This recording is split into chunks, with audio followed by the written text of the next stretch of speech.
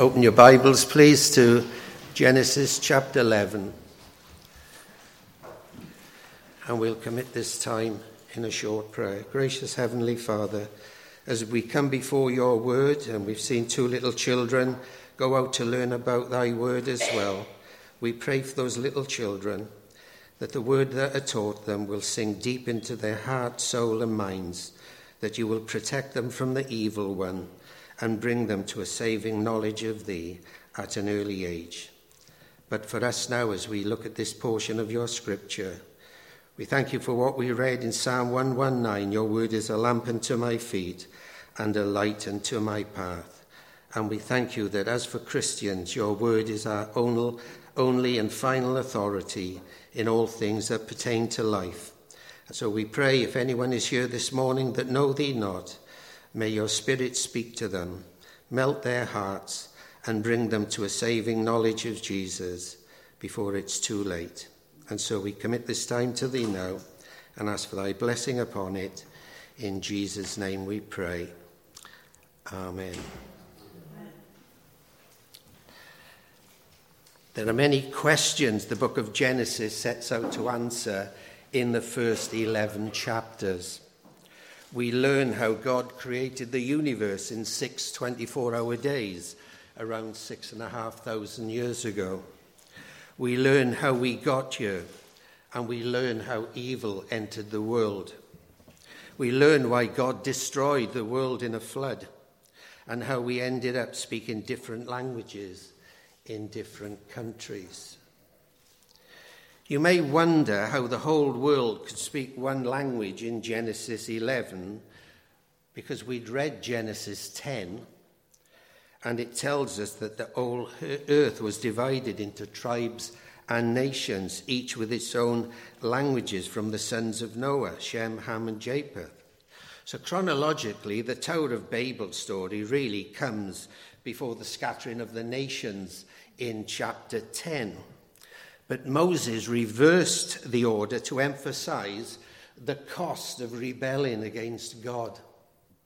The cost of rebelling against God. We're supposed to come to the end of Genesis 10 and ask the question, how did the world become so hopelessly divided? And Genesis 11 answers that question for us. The man behind this effort to build a tower was Nimrod, who was a descendant of Ham, Noah's son. And in chapter 10, verse 10, we are told that Nimrod had a kingdom.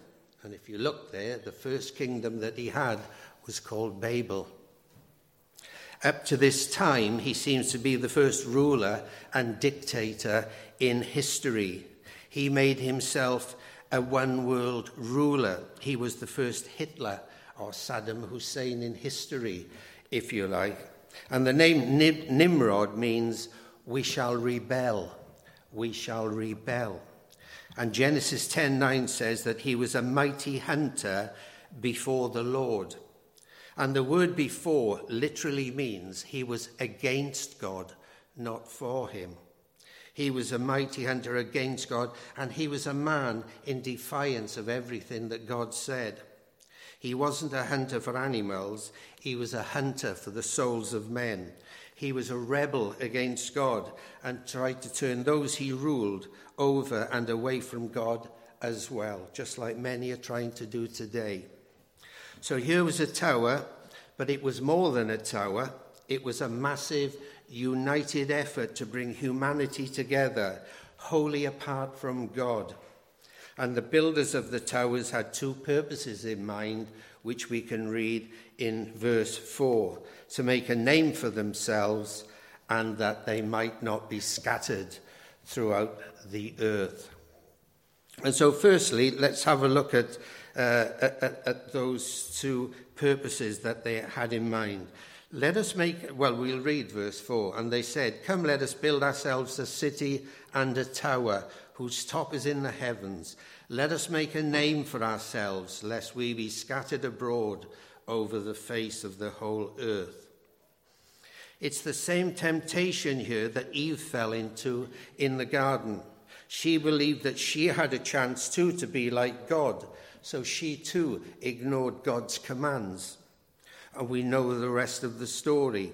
It's the same rebellious story we hear repeatedly in the Bible and in our own day. There's enormous pride out there that motivates these kinds of decisions. It's a belief that we know better than God does what's actually best for us. And there are many out there today planning what's best for us as well. We read the stories of those who embrace that mindset, don't we, in Scripture? The Bible tells us in Daniel 4 that King Nebuchadnezzar became proud over the kingdom that he'd built.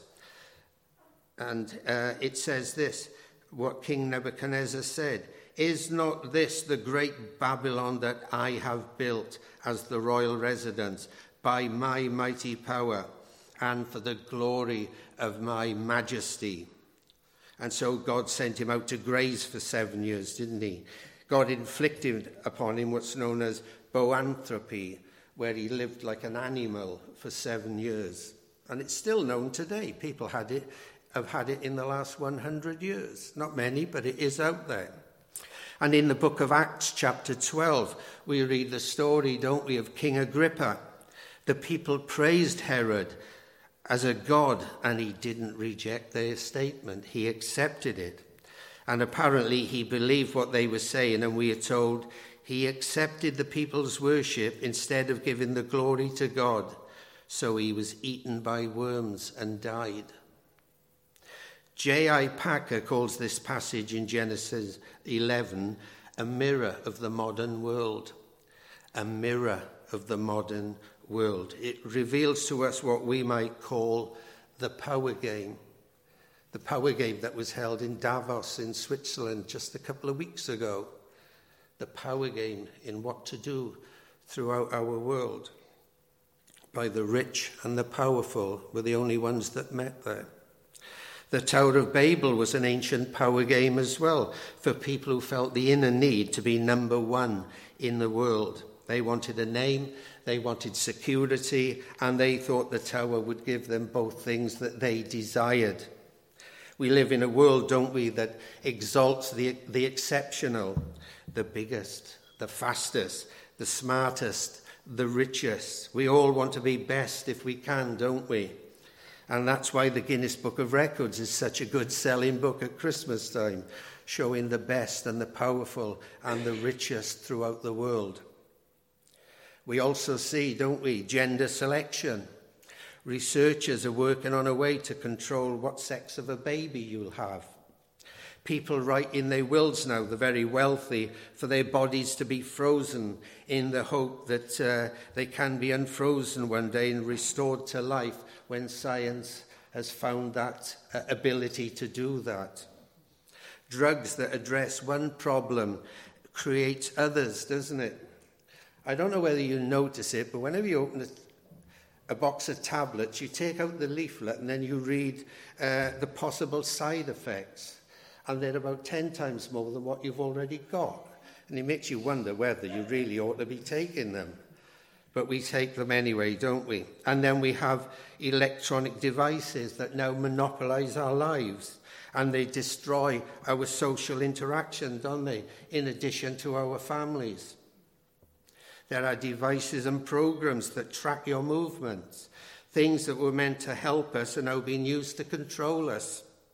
Scammers are constantly working on new ways to steal from you. I had one a couple of weeks ago. They wanted me to invest. I thought, I'll talk to him. My wife keeps telling me, just hang up. It's a salesman. But being a salesman in the past, I like to give them a little bit of leeway because I know what it's like to have the phone slammed down on you all the time. And so I was chatting to him and he said, there's 14% interest now if you buy art off us. It's far bigger than what you'll get off the bank. And don't worry, your money won't be lost. Because he said, I don't earn anything until you earn something. So if you'd like to, start off with about £10,000 and something like that, we can get the ball rolling from you. But when he found out he wasn't getting nowhere, he hung up on me then. But it was a scam. And they continually do it because they know a certain number of people will fall for it. They are constantly there. We've developed, haven't we, weapons of mass destruction now. And with one person on a very bad day could start a war that could destroy all of us. I don't know whether you can remember, but President Trump one day went to North Korea to meet with Kim Jong-un, the supreme leader of Korea. And during that conversation, Kim Jong-un wanted to remind President Trump that he had a red button. And President Trump said to him, "Well, I have a red button as well. It's bigger than yours and it works." And so that ended that conversation. But all you need is one person like that. And who knows? So we're technologically savvy, but today we're morally corrupt, aren't we? Or bankrupt, should I say. And this is what God was delaying at Babel, the inevitable arrogance of man. Human pride, it's a tricky thing, isn't it? Pride is what made Lucifer rebel against God in the first place. In Isaiah 14, we read about the fall of Lucifer. "Oh, how you are fallen from heaven, O Lucifer, son of the morning. How you are cut down to the ground, you who weakened the nations. For you have said in your heart, I will ascend into heaven. I will exalt my throne above the stars of God.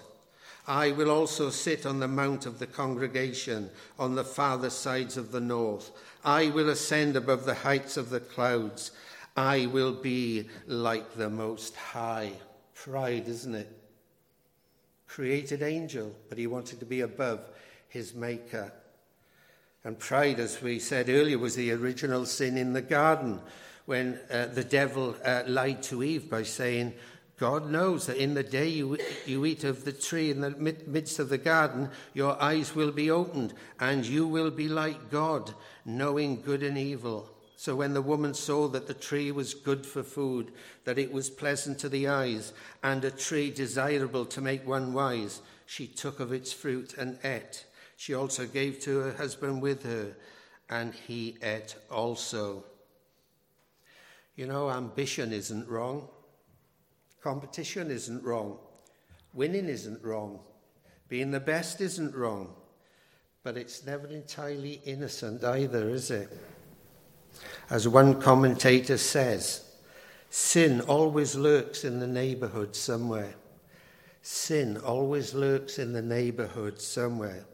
And that's why Jesus said in Matthew 19 that it's easier for a camel to go through the eye of a needle than for a rich man to enter the kingdom of God.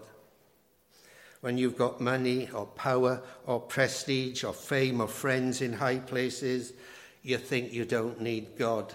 And people will say that to you. "What do I want your God for? I've got everything." But when you're broke and your power is gone, your friends won't return your phone calls, you're on your knees crying out to the Lord for mercy. And many of those people who lose everything then hit the bottle, or they'll then go into drugs, and some even commit suicide when they've lost it all, because that's all they lived for. Life is hard without God. You end up doing desperate things like building towers that reach into the heavens. Arrogance makes men think that they're invincible, and that's why God stopped the building program and confounded their language. No one understood a thing the others were saying, and soon that massive building program screamed to a halt. And that's how we got so many different languages today. And then the Lord scattered them across the face of the earth. I've done a bit of a Google research, and I've just found out that there's just under 7,000 different languages in around our world. So the Bible translators got a huge amount of work to do, haven't they? Just under 7,000 languages. It's amazing, isn't it? But here's the ultimate irony.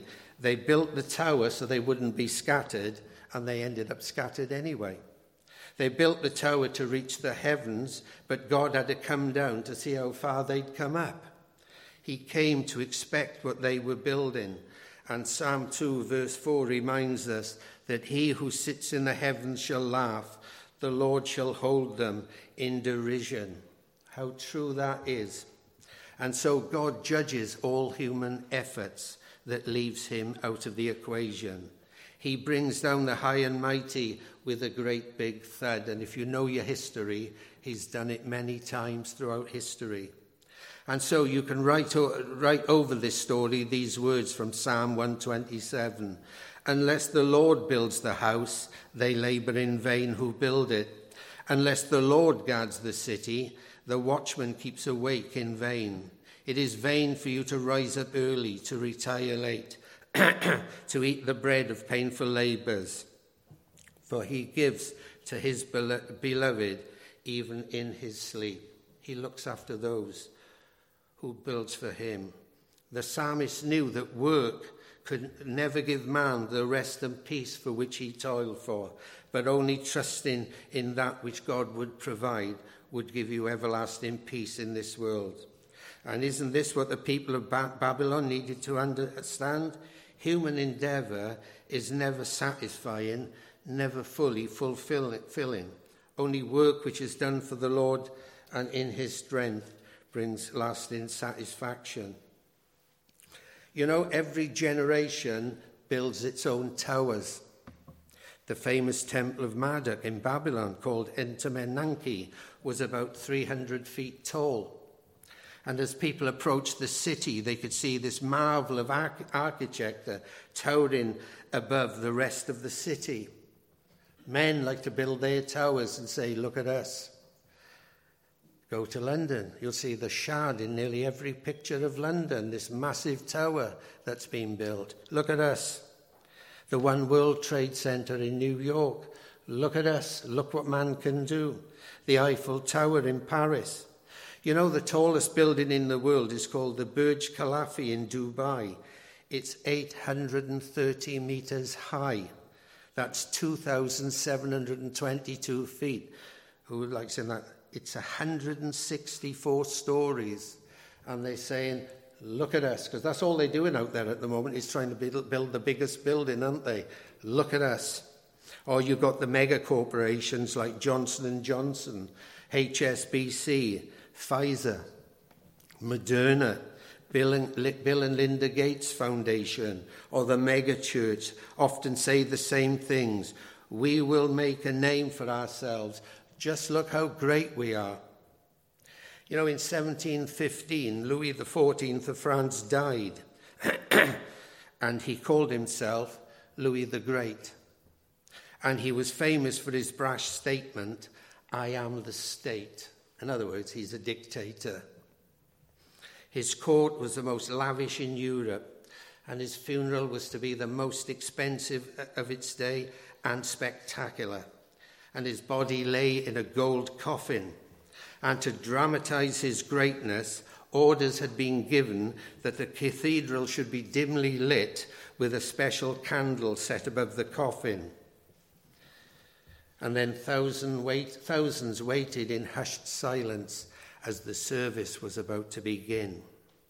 And Bishop Massillon began to speak. As he began to speak, he slowly reached down.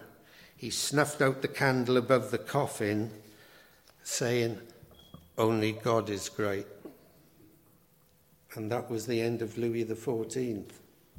We're all tempted, aren't we, to build monuments to ourselves, such as prestigious titles, impressive assets, a business, or anything we do to try and impress people. But the Bible tells us, doesn't it, what shall it profit you if you build a mighty tower with your life and lose your own soul in the process?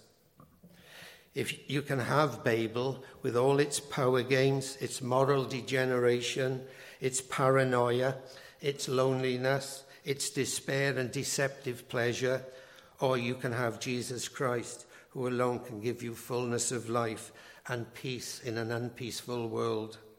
Those are the only choices of life. You can have Babel and hell, or you can have Jesus and heaven. You know, when the London Daily Mail asked one day, what is wrong with the world? G.K. Chesterton wrote back a simple answer. He said, Dear Sir, I am. He was a wonderful Christian, and he was right with those words. The spirit of Babel isn't just out there. It's inside all of us, all of the time, waiting to get out. Secondly, I want us to consider this, that man's plans will never frustrate God's purposes. Man's plans will never frustrate God's purposes. A life lived in resistance to the revealed will of God will end in frustration and failure. No one can succeed at resisting or fighting God. It's an impossible battle to win. On July the 20th, 1969, on landing on the moon, the Apollo 11 commander and moonwalker Neil Armstrong said this: "Just one small step for man, one giant leap for mankind." When man's ingenuity was successfully engaged to overcome the many barriers to reaching the moon's surface, man felt then that there was no problem beyond a human solution in what we can do. It's the Tower of Babel all over again. I don't know whether you know him, but he's a man called Elon Musk. He's the second richest person on the planet. And one of his businesses is called SpaceX. And he's now planning to take people to Mars, because he's saying now he has the technology to get you to Mars. Now, I read up that there's something out there called a nuclear thermal rocket. And this rocket can travel at 7 miles per second. It can get you to Mars in 90 days. So that's pretty good going, isn't it? At 7 miles a second. To reach the nearest star to our planet, not the furthest away, but the nearest star called Alpha Centauri, it would take that rocket 11,500 years at 7 miles a second to reach the nearest star. I'll let you do the maths. It's too big for me, that one. But God is humbling us, isn't it? He says, you can't reach me through your own efforts. Even heaven, the highest of heavens, cannot contain me. I always find that passage absolutely amazing when you say you can't flee from his presence anywhere in the universe. He is everywhere. Nothing can contain him. And yet we learn at Christmas he became a speck inside a woman's womb. The God with whom the whole universe cannot contain. It's incredible, isn't it? Absolutely amazing, the Christmas story. So God was humbling them at Babel. He came down to see this puny little tower that they were building. I don't know whether you've heard, but Klaus Schwab, the globalist founder and executive chairman of the World Economic Forum, is trying to bring in a new world order, just like Nimrod was doing in our passage here. And there's this saying that's out there, that's on their web as well. And he's saying this: you will own nothing and you will be happy. He says you will own nothing and you will be happy. You'd think, wouldn't you, that if we would own nothing and be happy, that he'd lead by example, wouldn't you? But instead he's rolling, obviously, in his luxuries and stuff like that. And yet the Lord Jesus Christ come. As a man, he owned nothing, but as God, he owns everything in the whole universe, and he led by example. He's the one to follow, the man, the God-man, who gives us an example. And concerning the plans of proud man, the Bible says in Proverbs 19, verse 21, there are many plans in a man's heart, but it's the counsel of the Lord that will stand. And in Proverbs 21, the king's heart is in the hand of the Lord, and like the rivers of water, he turns it wherever he wishes. He is sovereign and in control of everything. And these verses are a commentary on Genesis 11, 1-9, where we find proud man planning to defeat the purposes of God. But God effortlessly confuses their language, and their ambitions and plans are now all scattered and laid themselves to waste. And this teaches us that when proud man sets themselves up against the sovereign God, God always wins. You cannot frustrate God's purposes. He said, didn't he? I will build my church, and the gates of hell will not prevail against it. God's ark is going along very well at this time. And thirdly, I want us to look at take care how you build also, and me, because God will inspect our work also. In chapter 11, verse 5, we read, "The Lord came down to see the city and the tower which the sons of men had built. He inspected their work. He will inspect your work and mine also." And we need to build our faith with that in view. And I'm talking here about the motive behind your service for the Lord. God looks on our hearts. He's concerned about why you do what you do. Is it to gain the praise of men, or is it to meet your own needs, or is it all to honour and to glorify him? The question isn't what does your work look like from the outside. I'm sure the tower they built in Babylon was the most impressive thing on the face of the earth on that day. And there are many works for God in our day that seem quite impressive. The question is, what does God see? Calvin said this, we never truly glory in God unless we have utterly put off our own glory. We never truly glory in God unless we have utterly put off our own glory. Or on the other hand, we must hold this as a universal principle. Whoever glories in himself glorifies against God. End quote. You know, if you're not growing in humility, you're not growing as a Christian. Since the pride is the root of sin, of all sins, humility is the chief virtue of the Christian life. Since the original temptation in the garden, Satan has been active in trying to get us to exalt ourselves against God.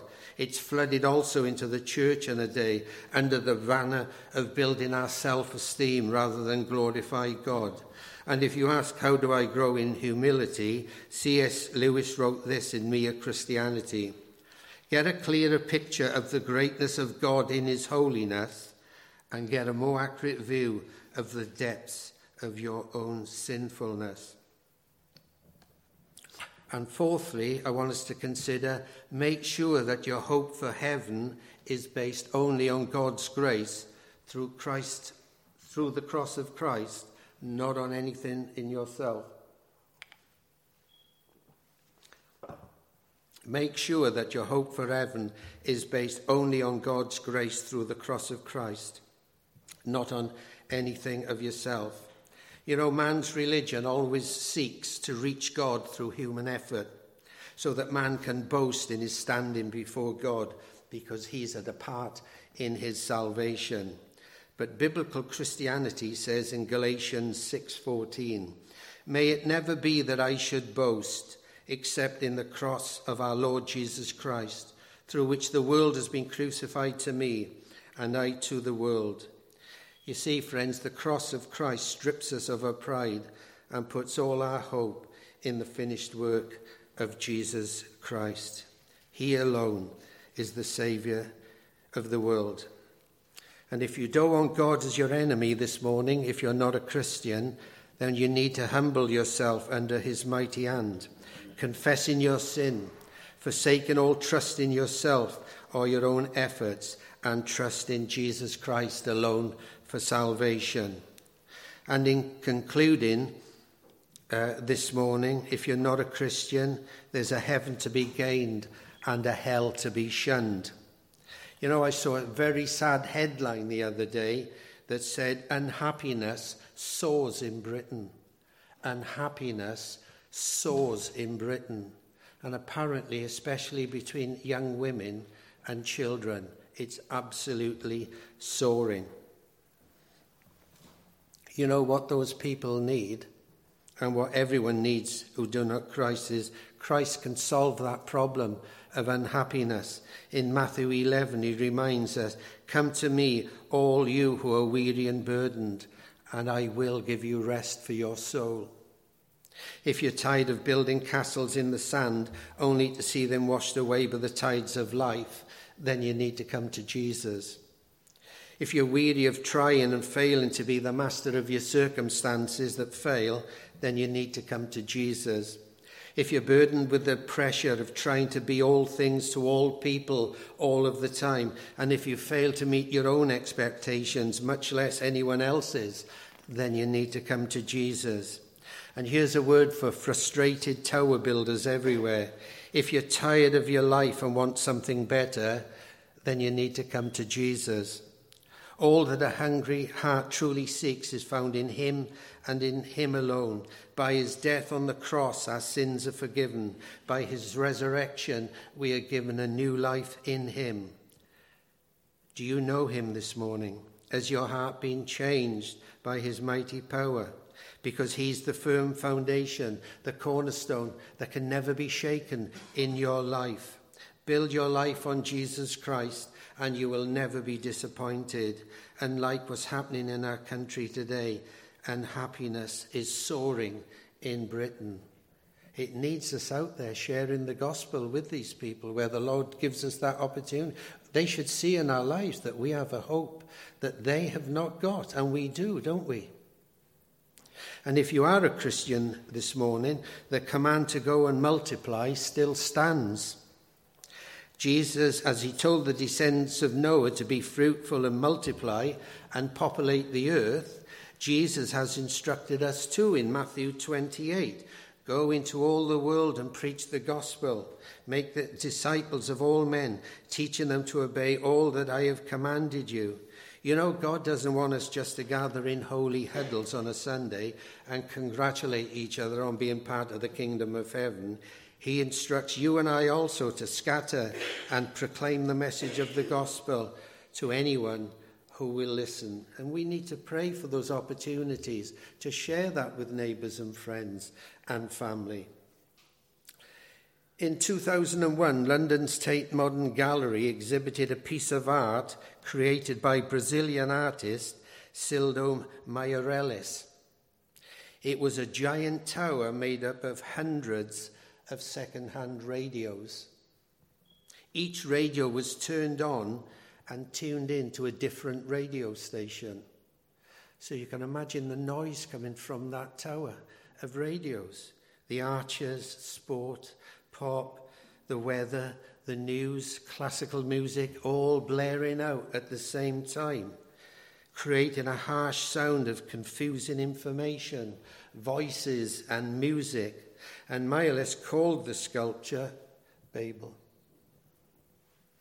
His title is appropriate because at the original Tower of Babel, God frustrated humanity's attempt, didn't he, to seize heaven by confusing mankind's language.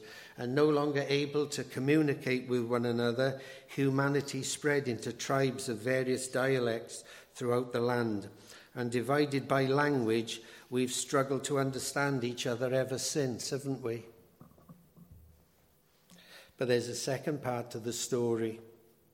We're reminded there's coming a day when the languages will once again be one. They won't come about because of the government or of the ruling of the High Court or due to the innovation of Google, Apple or Amazon. It will be the work of the Spirit of God making us one.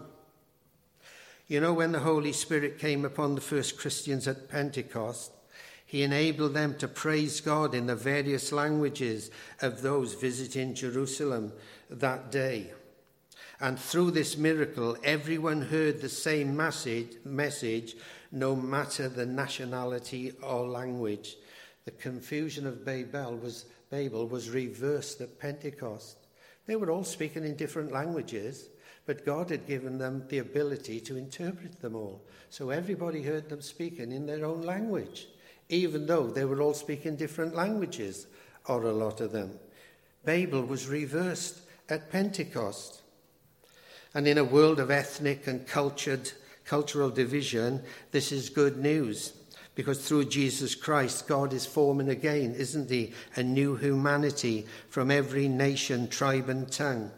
So can you just imagine the shock in that gallery if all of those radios in the Tate Modern suddenly turn to a new signal and all play in the same song at once?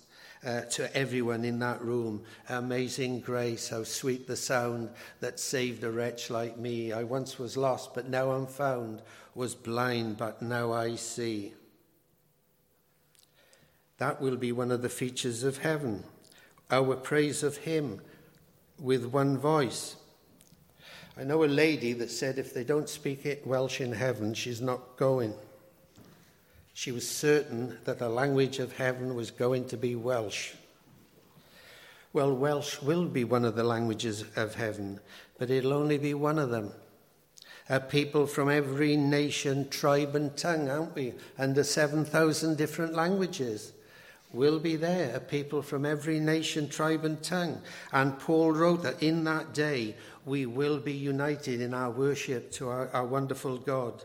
The distractions, the detours, and all the bright ideas will give way to the worship and the honour of the one who alone is true and faithful. The one to whom, if you're a Christian this morning, we owe our lives, and the joyful obedience of grateful hearts of the one who drew us out of darkness into the wonderful light of Christ. And on that day, we will lift our voices as one and praise him. But until then, we sing his praises as a prelude to that great and glorious day. And thinking that on that day, around 7,000 different languages in one accord will sing our next song, "'Tis finished, the Messiah dies." What a day that's going to be, when we're all united in Christ and one with each other. Neither Jew nor Gentile, bond nor free, male nor female. We shall all be truly one in him. And I hope that you will all be there. Amen.